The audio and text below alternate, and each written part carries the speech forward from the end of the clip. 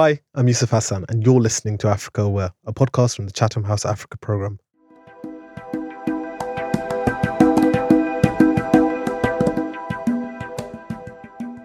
Welcome back to Africa Aware, and welcome to a special episode as part of our newest mini-series focusing on democratic resilience in Africa. Today, we reflect on upcoming elections in the Democratic Republic of Congo. As the Democratic Republic of Congo prepares for upcoming elections, the nation stands at a critical juncture in its democratic trajectory. Against a backdrop of historical challenges and persistent political complexities, these forthcoming elections are of paramount importance to the future of the country and its democratic aspirations. As the DRC approaches this electoral moment, the eyes of the world are upon it. The forthcoming elections offer an opportunity to build on past achievements and overcome historical challenges, steering the country towards a more inclusive, prosperous, and democratic future. I'm very lucky to be joined on this episode by Martin Fayulu. During the December 2018 presidential elections, Mr. Fayulu stood as the joint candidate of Lamuka, a coalition of major opposition political parties. Although his opponent, His Excellency Felix Tshisekedi, was ultimately declared as winner of this presidential election, Mr. Fayulu's bid for the presidency received significant support from across the country. We hope you enjoy listening.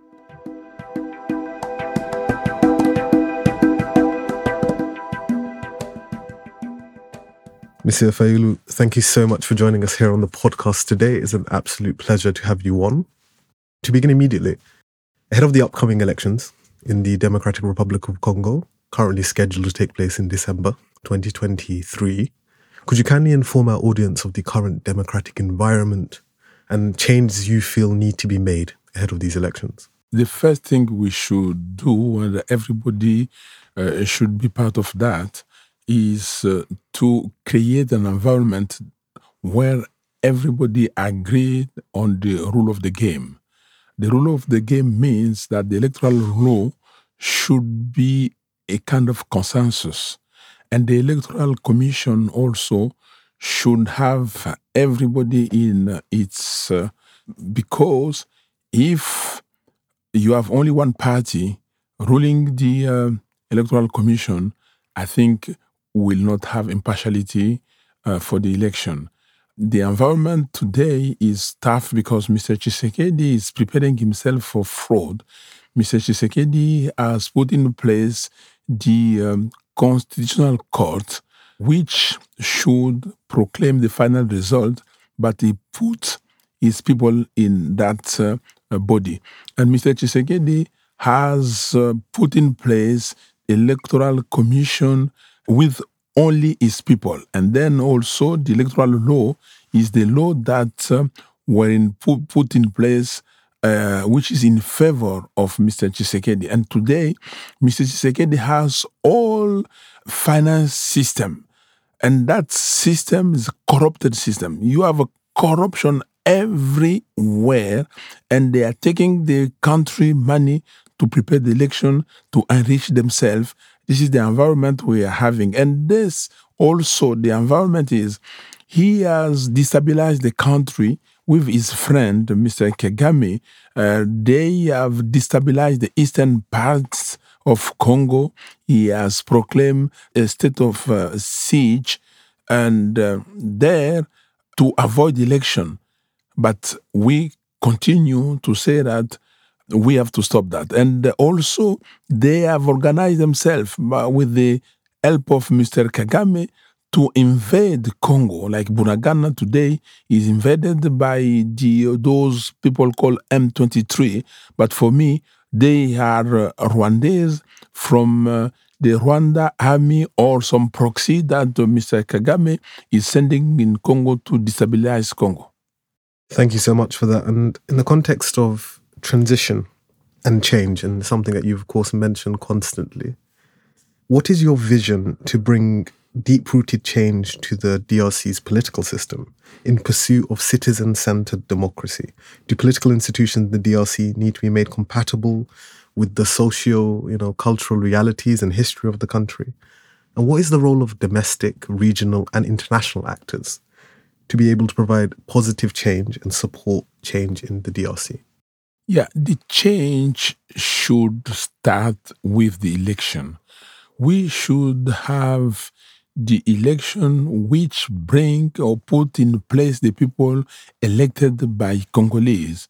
We cannot have a system where someone sit in the office and start to fabricate result, where someone put in place people who he want to be there. The change should be start with election. If we have the impartial and credible and transparent election. And then we have people, we follow the rules. We respect the constitution. Everybody respect the Congolese law. I think we will achieve wonders. And then we will be a country which will have the four foundation walls, meaning that we'll have the rule of law, we'll have the integrity of our country, we will have the cohesion that all Congolese will speak the same language, because if Mobutu left us with one heritage is the unity of Congolese. And the fourth one will be the how we will manage our country with integrity, the good governance. If we have those four foundations, I call them the prerequisite. So we can start with some priority, starting with education, agriculture, electricity, clean water, health, road, and infrastructure. I think we will change, and the whole world, what we are demanding is to respect Congolese people, to respect Congolese votes, to respect our constitution. And Congo is a huge country. Congo is needed for this energy transition. But why nobody is taking care of Congo? Everybody today is talking about what is going on Ukraine. But Congo today is attacked by Rwanda and Uganda. Why nobody is talking about Congo? You talk about Congo just because you said that it's a solution country. What solution you'll have in a country which is not well managed, where anybody can come and do what he wants? Anybody can come and take the money and they go away. We really need Congo to be part of the world.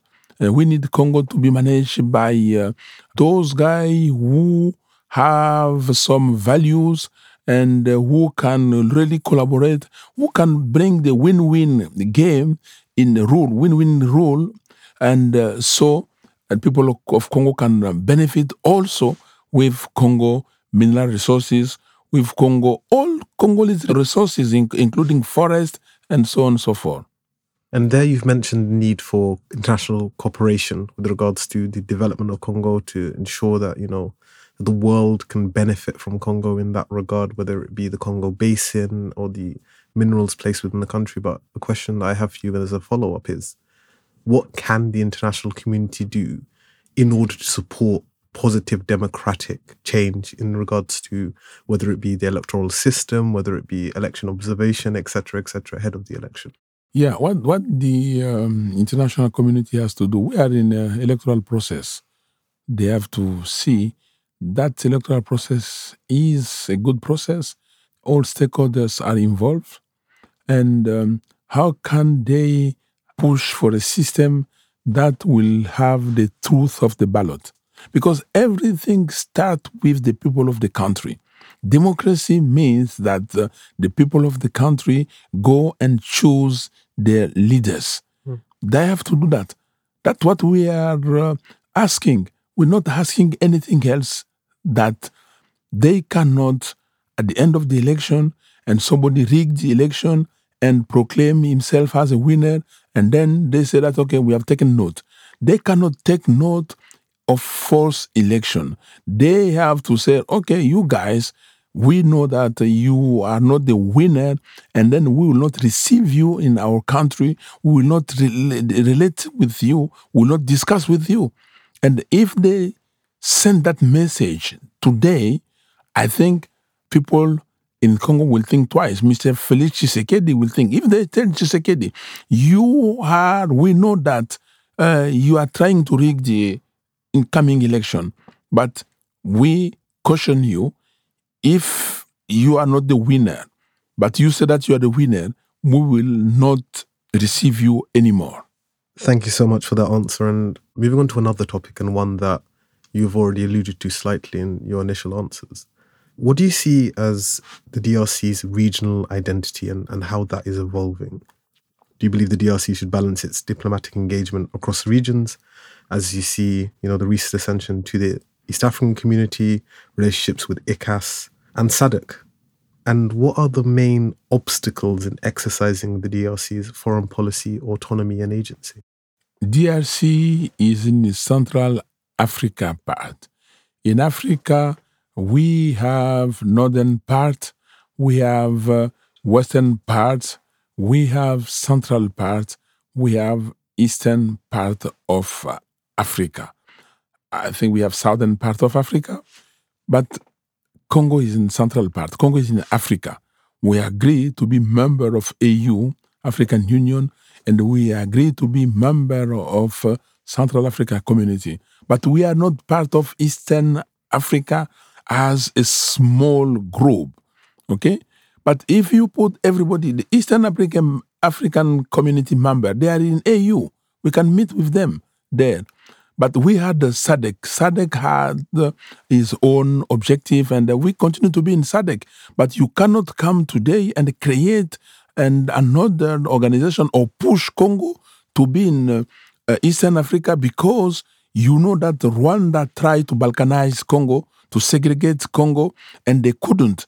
And then you send Congo to go in that part so they can really achieve what they couldn't achieve in terms of trade, in terms of the land, in terms of mineral resources or natural resources of Congo.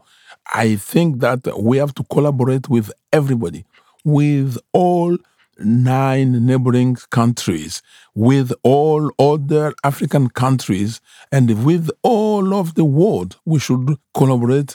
When we respect each other, we respect integrity of each country, we respect people of each country, but nobody can tell us that you have to share your natural resources or to exploit your natural resources with others. No, the others can come in Congo, create the company, as anybody, an American and British can come, and the South African can come, but the natural resources of Congo belong to Congolese. And the Congolese government has to put the rule how to get into those natural resources. Thank you so much. And another element with regards to regional relations is, of course, security. We've seen a general upturn in security in the DRC with a particular focus on the Eastern Congo. In light of hosting the EAC, or the East African Community's high-level consultative meeting on the situation in the DRC, or the Eastern DRC in particular, on the sidelines of COP27, what are your views on how regional security issues can be better harmonized with wider regional development policy? The only thing to do is to tell each country in the region to be a democratic country. Democracy should prevail everywhere, in Congo, in Rwanda, in Burundi, in Uganda, in Tanzania, everywhere. Then we can interrelate easily, openly, and by mutual respect. And then we do trade, we do diplomacy, and so on and so forth. That's the only solution. You cannot tell some country to have democracy in their country, but not other. You cannot go and sign an accord. You call it a peace accord for security, for the development in the region, in Congo, in the region. And then you give engagement for Congo, okay? You give the engagement for the international community, and you give the engagement for the region. But where is our engagement for Rwanda? Where are engagement for Burundi, for Uganda, and so on? Everybody has to have democratic system. Everybody has to have the transparent election in his country. Everybody has to respect human rights in his country. And when all these are fulfilled, so we can interrelate. We can, according to our vision of a relationship with neighboring countries, or with other countries in the world, then we will act according to that vision. But you cannot say that Rwanda has to attack Congo and you just close your eyes. The Uganda should attack Congo, then you close eyes. Then you cannot agree that Rwanda send people from Rwanda to Congo. You call them the FDLR. Then they push them there. They continue to attack them in Congo. You cannot agree. We cannot agree that Uganda send the EDF to our country and they take the excuse then to come and attack the ADL in our country. And then our country is in a war. And our country is attacked. Nobody is saying anything in Congo. People are now in COP27. They are saying, yes, the situation in Ukraine. Yes, we agree that the situation in Ukraine is not a good situation. Nobody agree of that. But what about the situation in Congo, where Rwanda and Uganda have attacked Congo? Who's saying something? And why they are not saying that Congo is being attacked and then we have to find a solution?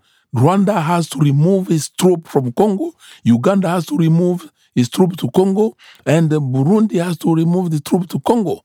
Congo has to be free of any those army groups. Thank you so much once again. And actually linked to the security question, but also one that is incredibly close to us at the Africa program, topic of youth. There was a recent call by the Congolese army for general youth mobilization to combat rebel forces in the DRC.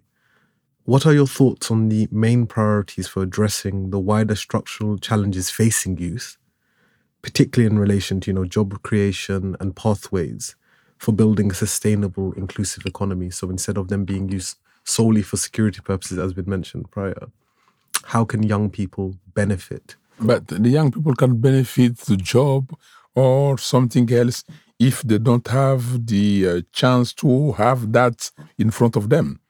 The young people should benefit if they have a good government, if they have the government that create jobs, that give them opportunity, that take the money of the country and to run business for the country, to create hospital, to create school, to create job, to create road.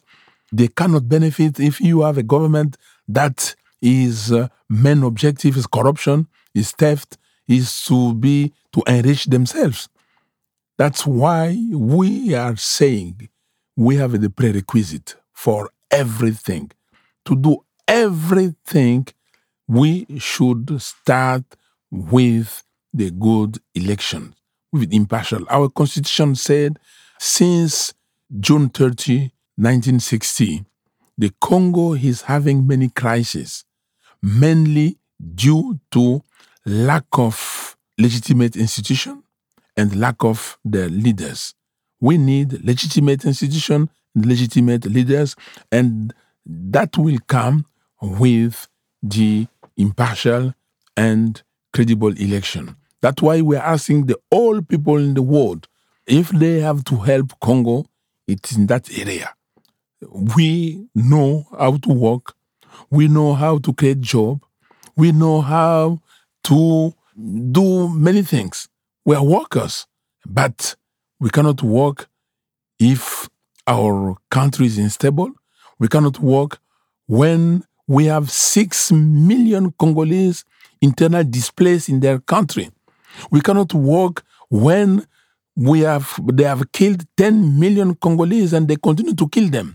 We cannot work when we know that 27 million Congolese people need humanitarian aid.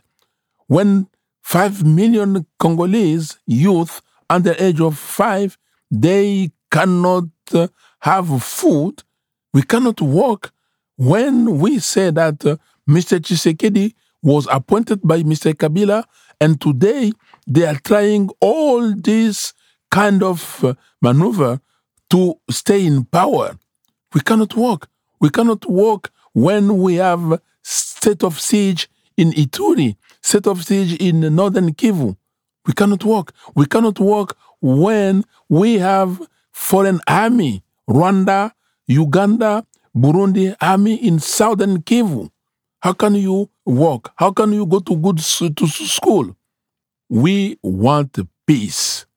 We want the integrity of our country. We want good governance, and for that, we need good elections. Thank you so much, Monsieur Fayulu. The last question I have for you is a question in relation to the 20th anniversary of the Africa program. We are celebrating 20 years.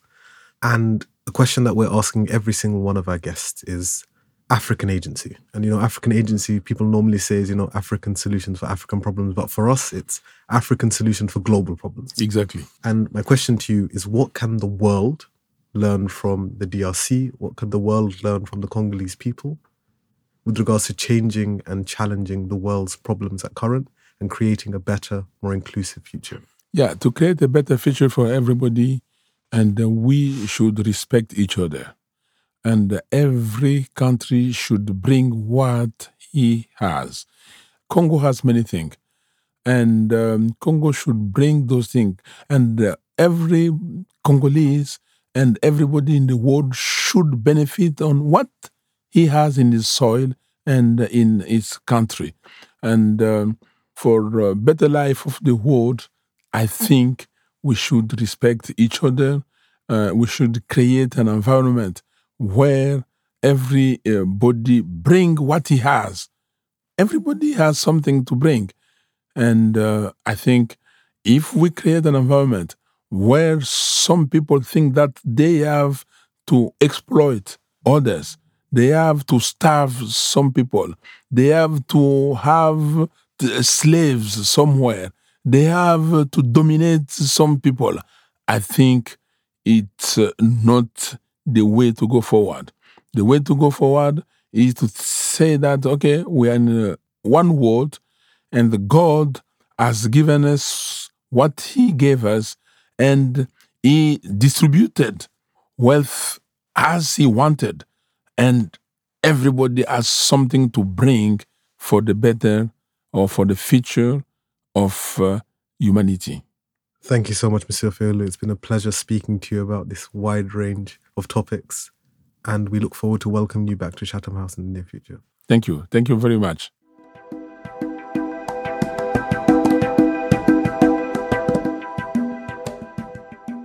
And that brings us to an end of this episode. We really hope you've enjoyed listening. Please do subscribe to us on the platform you're listening to us on, and do leave a review, as it will allow others to find this podcast easier. I've been your host, Yusuf Hassan. Goodbye.